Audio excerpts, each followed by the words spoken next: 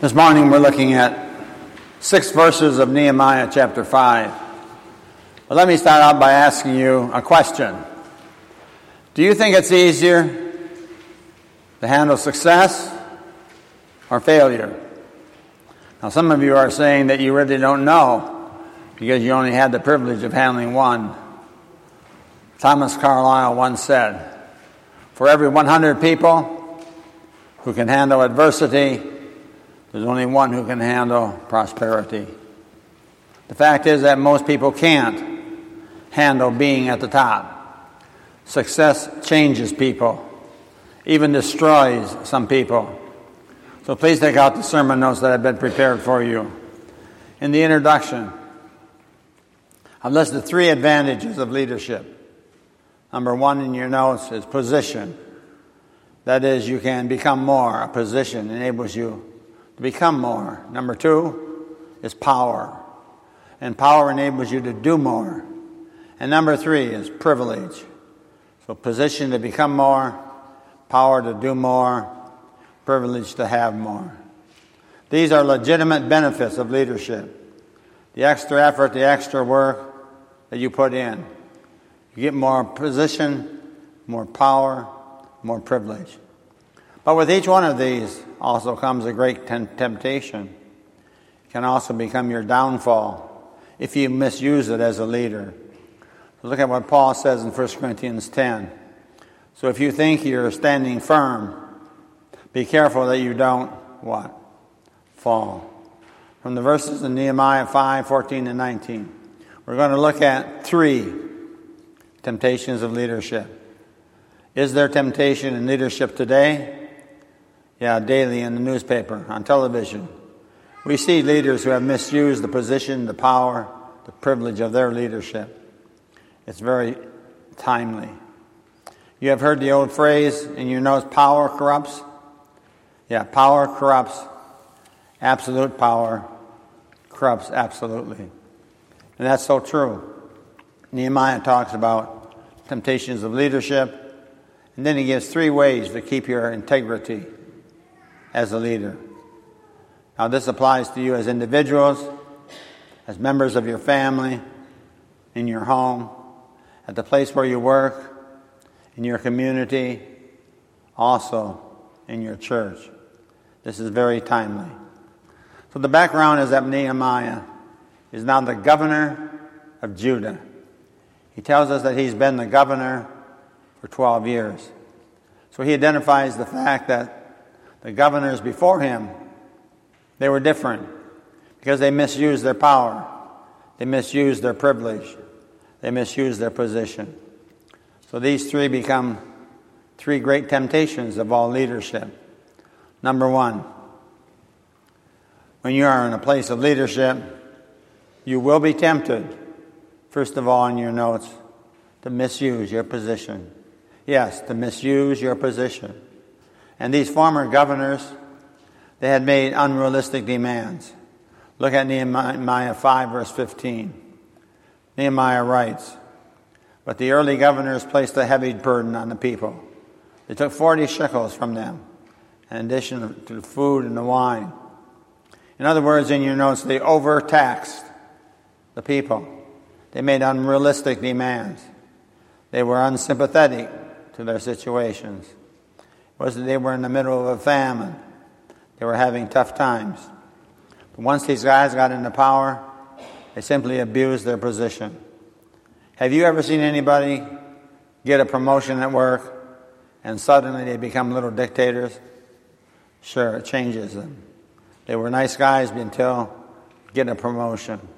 They start treating everybody differently and make excessive demands on people. And in the church, these are the people who want a position. They want to be on a board, but in your notes, they do not want a ministry. Call me a servant, but don't ask me to serve. Don't expect me to do a ministry.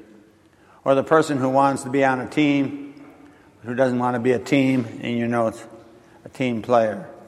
You see, position on a team, at work, in your family, church, it means in your notes that you are a team player.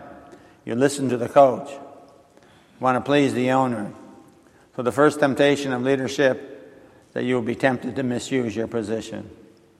The second temptation, number 2, in your notes, to abuse your power. So you'll be tempted to misuse your position. Secondly, to abuse your power. Look at Nehemiah 5, verse 15 again. Their assistants also lorded over the people. Circle that phrase, lorded over. It was an oppressive leadership style. In fact, the servants, the assistants, they even were little dictators. How many of you would agree that there's a big difference between, in your notes, a difference between being a boss and being a leader? There is, isn't there? There's a difference between being a boss and being a leader, because they were abusing the power. How many of you would like to work for a domineering leader? I think none of us do. Favorite phrase of a domineering leader is, you do it because I say so. The point is this, the leader's law in your notes. Leadership is not lordship. Nehemiah in the Bible is teaching leadership is not lordship. That's the second great temptation. You're tempted to abuse your power. Number 3, in your notes, the third temptation is that you will be tempted to profit from your privileges. To profit from your privileges. Look at Nehemiah 5:18. Each day 1 ox, 6 choice sheep, some poultry were prepared for me, and every 10 days an abundant supply of wine of all kinds. In spite of all this, Nehemiah says, I never demanded the food allotted to the governor because the demands were heavy on these people. See, twice in that passage, Nehemiah uses the phrase, food allotted to the governor.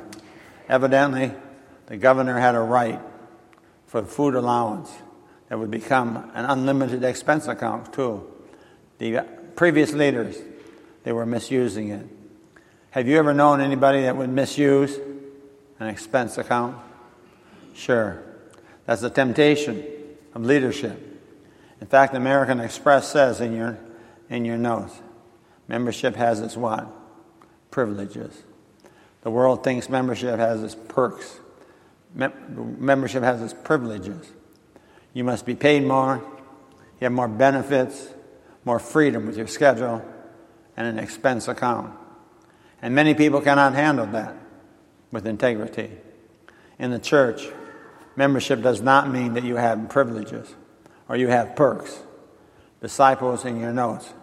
Disciples are called to service. The Bible teaches membership is about serving. Serving God, serving one another with our time, our talents, and our treasures. Many of the previous governors of Judah, they profited from their privileges. But look at Nehemiah 5:15. But out of reverence to God, I did not act like that. Nehemiah did not follow the expected worldly pattern of their leadership. The previous governors ripped the people off. But Nehemiah, he didn't rip anybody off. He said, I didn't take any money. I didn't make any money. How many politicians do you know who could pass that up? What's Nehemiah's secret? What kept Nehemiah from abusing the position, his power, his privileges? Well, in your notes, Nehemiah gives us 3 ways to keep your integrity as a leader. Number 1, I will deepen my reverence for God. Yes, I will deepen my reverence for God. Look at Nehemiah 5:15. Out of reverence for God, he said, I did not act like that. Nehemiah wanted to please God. On the back of your notes, I will please my God more than I will please myself. That means that I am not my own God. I reverence the true God. And that helps me not to act like the other governors. Now, reverence. Reverence means 2 things. In your notes, number 1, I must realize that, you see, God put me into this position. I realize that God put me into this position. Nehemiah never forgot that. It was God who sent him back to Jerusalem. God gave him that project. And the second thing that reference means, number 2 in your notes, I must realize that God is holding me accountable. God is holding me accountable. Look at Hebrews 13, verse 17. The Bible says, obey your spiritual leaders.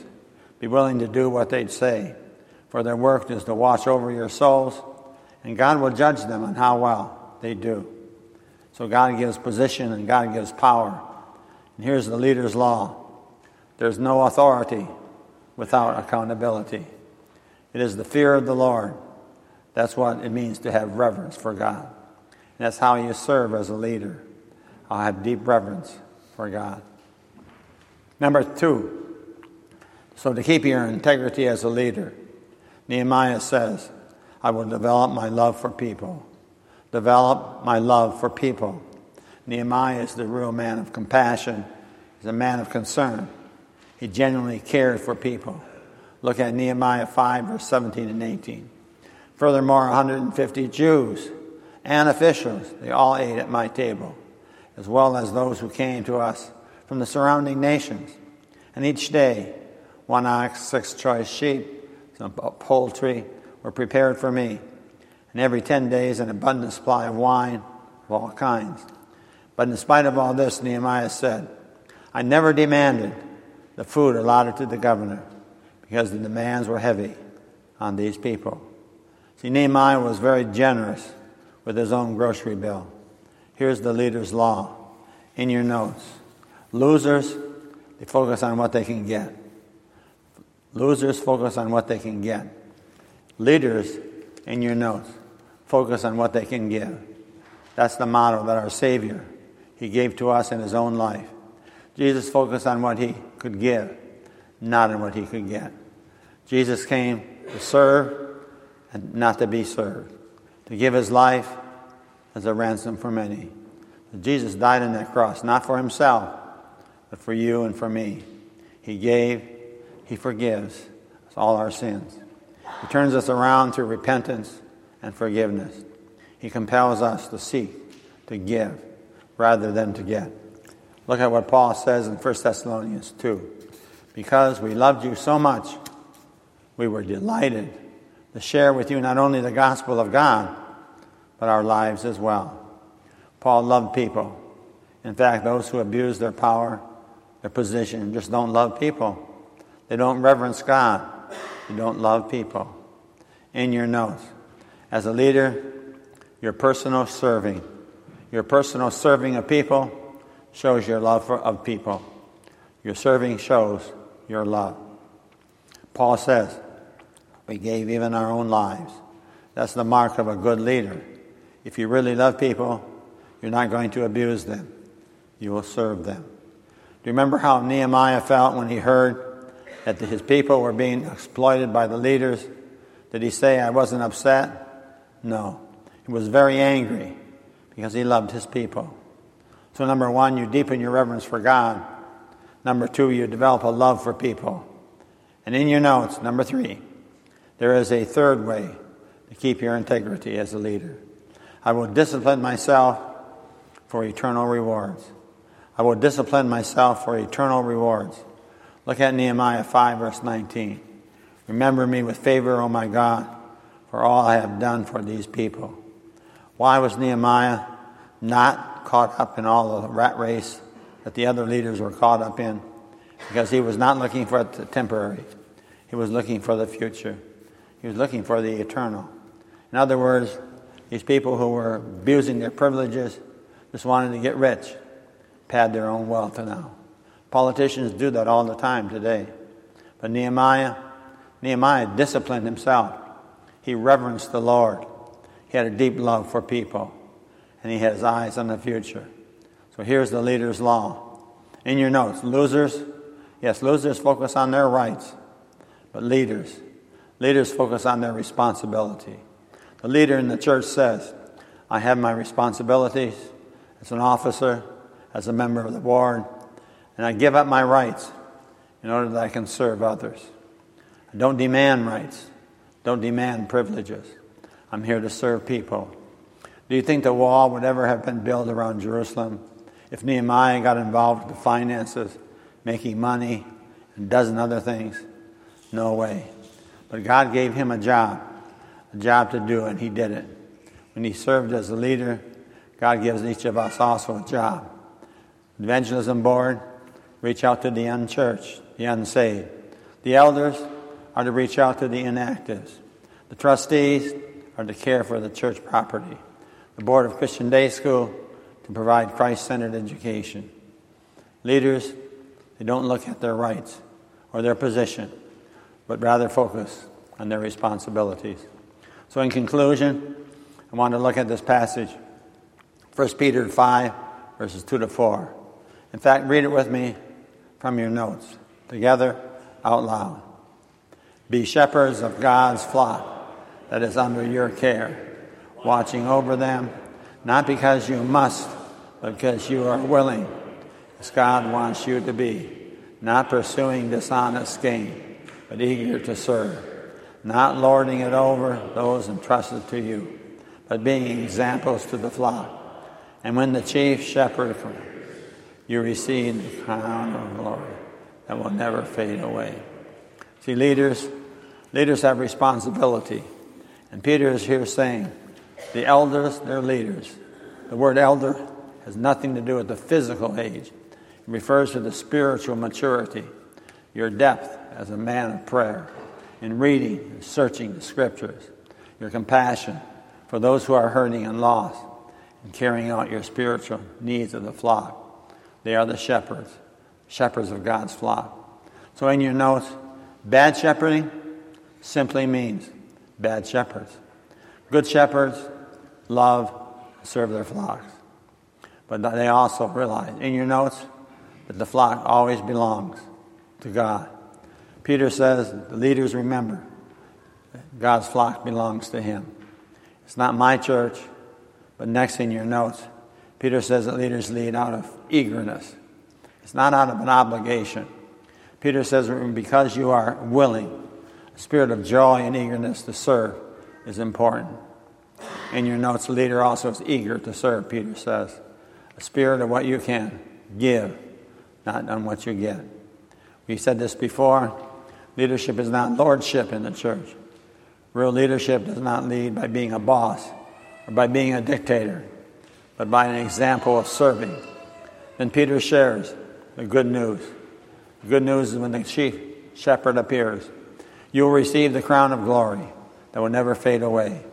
So you discipline yourself, not for rewards, like paid vacations, early retirement, eternal rewards. The eternal rewards are what we do. I want every one of you experiencing that crown of glory. It never fades away. So please read with me the closing words, Jesus in Matthew 25, verse 23, together, out loud. His master replied, well done, good and faithful servant. Come and share your master's happiness. Amen.